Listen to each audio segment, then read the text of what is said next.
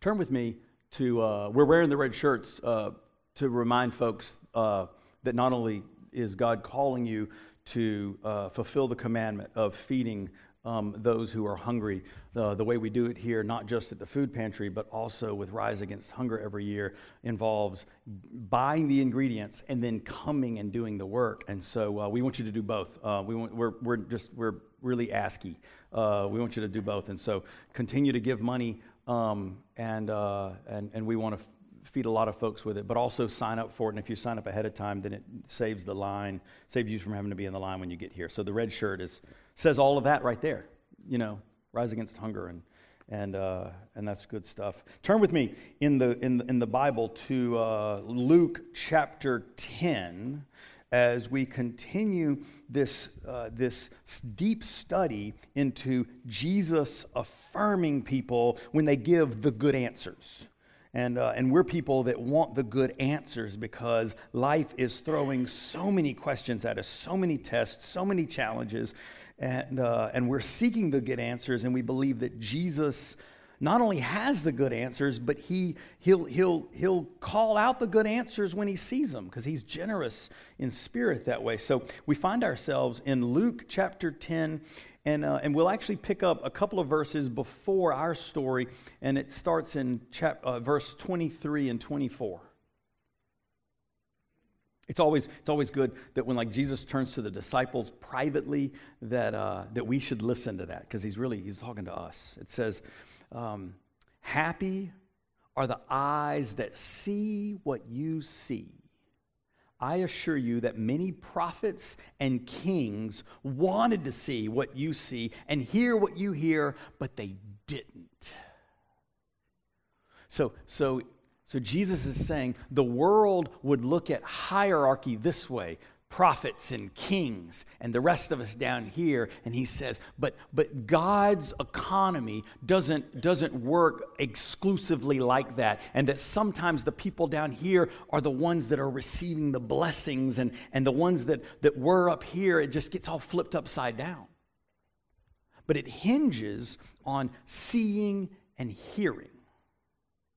And then the commentary suggests that what he offers us are two stories. I'm going to read one of them today and the next one next week. Two stories back to back that are commentaries on seeing and hearing and how we are blessed. So I invite you to turn to the very next verse where we hear Jesus tested by a legal expert, which is a religious authority. Some people use the word lawyer. It nothing like our modern day lawyer kind of occupation. These were experts in the religious law that went around rarely ever defending anyone. They were really usually trying to just attack people with their knowledge. It says here, verse 25, a legal expert stood up to test Jesus. "Teacher, what must I do to gain eternal life? What must I do to gain eternal life?" Jesus replied, "What is written in the law? How do you interpret it?" So Jesus, in fine Jewish rabbinic tradition, answers a question with a question. That's what he just did here. He answers a question with a question. It says in verse 27, the lawyer responded, quoting Deuteronomy 5 and Leviticus 19. "You must love the Lord your God with all your heart, with all your being, with all your strength, and with all your mind, and love your neighbor as yourself." And Jesus said to him, "You have answered correctly. Do this, and you will live." This is the word of God for we the people of God, and we say together, thanks be to God. Here. Let me offer this just as a little background and a context to appreciate the ways that the Gospels, which is a fancy Greek word for good news, these good news stories they tell the same story, but then the stories themselves are slightly different. Is that Luke here has the lawyer quoting Deuteronomy 6 and Leviticus 19. Luke has the lawyer saying it, but when Mark tells the story, it's Jesus that says it. And it's called the first commandment. And when Matthew tells the story, it's Jesus who says it, and it's the greatest commandment. It's interesting. Jesus is saying it, but here Jesus has the lawyer to say it. This is probably because it was already an established answer to a very popular question. What must I do to inherit eternal life would have been a question that religious uppity-ups would walk around and ask each other. What do you think is the greatest commandment? What do you think is the essence of eternal life? What do you think is the bar that we must jump over? I mean, that's the question. And apparently, one of the standard press play answers was, you go to Deuteronomy 6 and you go to Leviticus 19 and there's your answer. And so when Jesus turned the question back on him, the guy said, well, press play. And he did. And Jesus said, good job. Good job. You got it right. And this story should be over. I mean, in fact, Connor, you guys have time for 5 or 6 more songs. Let's go, man. I mean, the story should be over because in fact, think about it this way. Through the modern lens, you have opposing sides, each asking each other a question, right? Each asking each other a question, and each answering each other with an answer. And in the end, the one who we would say is the example, like the perfect one says to the other one, good job. I agree with you. Like, how rare is that? This is an amazing, miraculous story. I mean, this is like a healing event that they get along and their disagreements. And Jesus is like, no, we see eye to eye.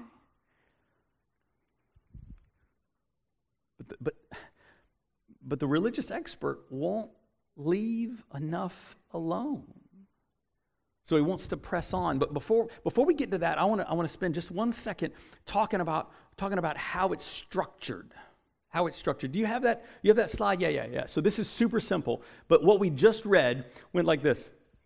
Lawyer asks a question, Jesus asks a question, lawyer answers, Jesus answers. And again, they agreed. What's fascinating is that in the next section, because the lawyer won't leave it enough alone, in the next section, it's almost exactly like this. But there it is. It's like we sang one verse of the song, and Jesus is like, "Good, we're good here." And the lawyer's like, "No, I want to sing one more verse because I think I'm better at you than at singing than you are, and I want to sing one more verse." And so, fascinating. It's exactly the same, except Jesus inserts like a bridge, to like use a musical term. It's like chorus. There's a bridge in between, and Jesus tells a story. But it's exactly the same. But I do want to say this: the lawyer wants to see the world through knowing, and Jesus wants him to change his perspective. Having right answers does not mean that one knows God. Jesus did not say to the lawyer, "Great answer, you were my best pupil ever." Jesus said, "Great answer, go and do it." I don't know how many folks we have in the range of my age. I grew up elementary school and middle school all in the 80s, and in addition to, we talked last week about like Perry Mason and all those great old TV shows, but every afternoon on WTBS Channel 17, the Superstation, they also had one of the great shows of all time. It was a show about a great American hero called G.I. Joe.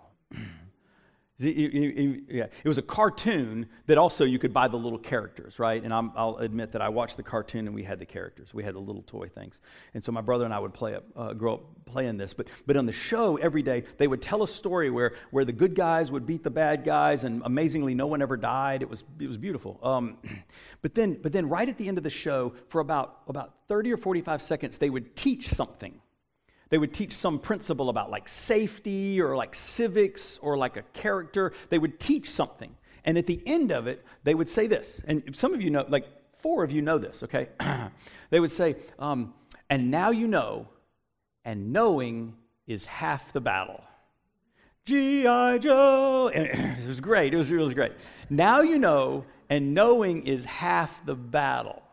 Now you know. Jesus is saying, no, look. Now you know, and knowing is half the battle. But what? But doing is the other half.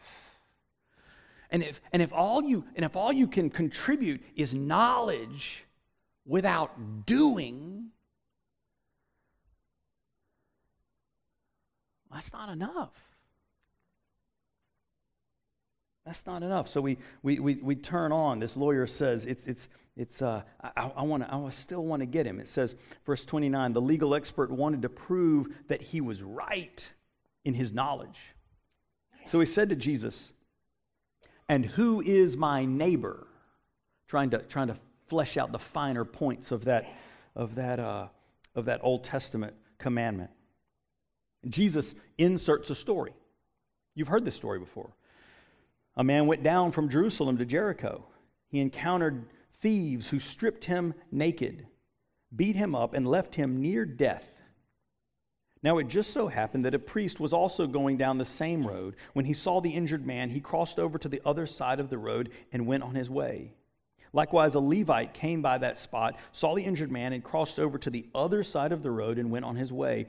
A Samaritan who was on a journey came to where the man was. But when he saw him, he was moved with compassion. The Samaritan went to him and bandaged his wounds, tending them with oil and wine. Then he placed the wounded man on his own donkey, took him to an inn, and took care of him. The next day he took 2 full days' worth of wages and gave them to the innkeeper. He said, "Take care of him, and when I return, I will pay you back for any additional cost." What do you think? Now this is Jesus' story now over, asking his question, following this pattern. What do you think? Which one of these 3 was a neighbor to the man who encountered thieves? This is Jesus at his very best. The legal expert asked, right, who is my neighbor? Which is another way of saying, when I encounter people in need, give me, you smarty pants, this is the lawyer talking to Jesus, give me smarty pants, give me the test, give me the measuring stick, give me the litmus piece of paper, so that when I touch the person in need, if it turns a certain color, I'll know, okay, that person's my neighbor and I must care for them to fulfill the commandment. Or if they don't measure up and they don't pass the test, then I can move them out of my life and I don't have to care for them. This is what he's asking. Who is my neighbor is defined by the person over here, right? And their need. If they measure up or don't measure up, then I can either respond one way or the other. Who is my neighbor? Because hear me out. Because the lawyer is viewing eternal life and the stuff of heaven and religious practice and faith itself from the stance of what is the bare minimum that I must do to get the grade I want to get. Now, there's not a single parent in here that heard me say those words and didn't have their heart start to beat a little faster. Because that's what we hear from our former selves. That's here we hear from the people who live underneath us. That's what it means to grow up into maturity and to realize that no longer is it about what's the bare minimum of what I must do. But instead, there's so much more to life than just getting by. And the lawyer's like, no, I want to ask the question that allows me to know what's the bare minimum, what's the least I have to do in order to inherit eternal life. And Jesus says, no. Let me tell you a story that flips it all around. Jesus' response back, who do you think? What do you think? Which one of these was a neighbor to the man who encountered thieves?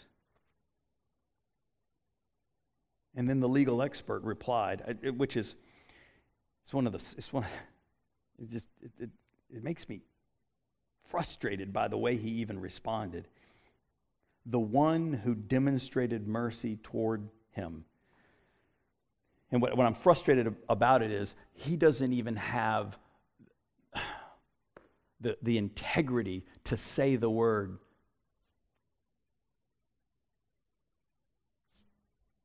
He can't even say it. He can't even say. So instead he gives this roundabout answer. Every one of us know who was the one that was a neighbor to the man who had needs. Everybody say it. He can't even do it. And yet, Jesus told him, go and do likewise. For as memorable as the story is, the questions and the answers are really most important. The lawyer knew the answers to his own questions, and in both cases, Jesus expressed full agreement. But there's something missing.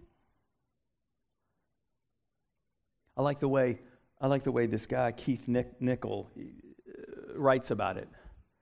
The parable illustrates that doing in order to inherit eternal life, which is how it all started, is misdirected religious energy. The Samaritan's behavior, which the lawyer acknowledges, he even says, without saying his name, yeah, that one got it right. The Samaritan's behavior is that one who knows himself to have already been named an inheritor of eternal life, and as such loves God and neighbor, is not to get it, but to celebrate it. See, because the lawyer is fixated on what must I do? What must I do? Because I know enough already. Jesus says, go and do likewise. But Jesus' answer of doing is really about being. Hear me. It's not when I see need and it fits the right category, I'm going to go and do what I need to do towards my neighbor. That's not the commandment. It's not about doing, it's about being a neighbor. And being a neighbor means that there is stuff to be done. See, God has already done what's needed for eternal life through Jesus Christ and the ongoing work of the Holy Spirit. God has already done it.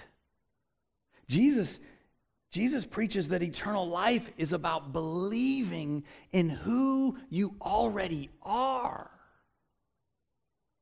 Not about having to do anything to measure up. Not about having to do anything to live into it. Not about having to do anything to pass the bar. It's not about doing. It's about being. Instead of running around going, what can I do to solve needs? Let us be neighbors. The church is called to be filled with Christians who are the children of God, who are God's beloved. And then the doing just follows after that. But like a teenager entering high school, our bare minimum mindset is completely backwards. What's the least I can do? What can I do here in the church box? Check, so that I can then go and do whatever I want. I don't know if y'all perceived it or were aware of it, or you probably left out of here and said, for a couple of different months. There he goes again, preaching the exact same sermon over and over again. But I did, for a couple of months earlier this year, just a couple months back, I preached sermon after sermon after sermon after sermon, and every single one of them, God was clearly just trying to hit me over the head. Every single one of them came back to one truth, and that truth was submission. And I read this story, and it appears again.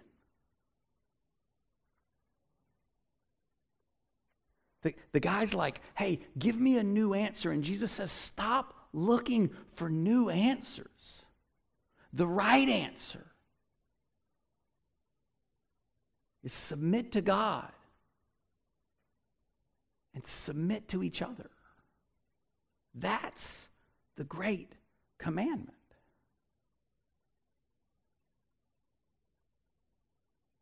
Submission isn't about doing, it's about being.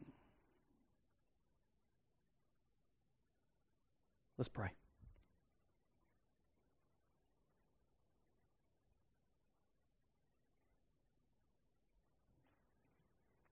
Gracious God, that we would get past knowledge as enough. That we would get past activity and busyness and doing as what is required.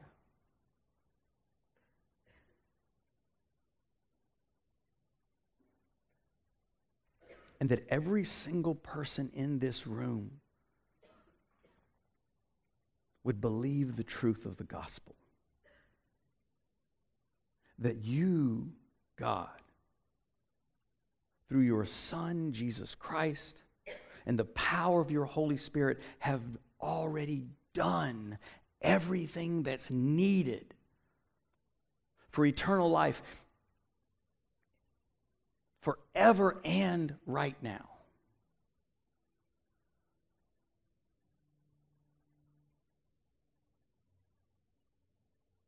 Lord, I just pray that we would not fall victims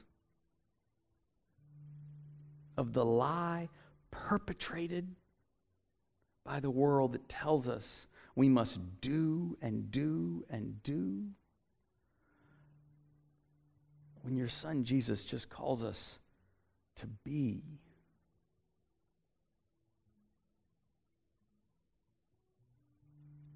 Help us to be neighbors. Help us to be your beloved.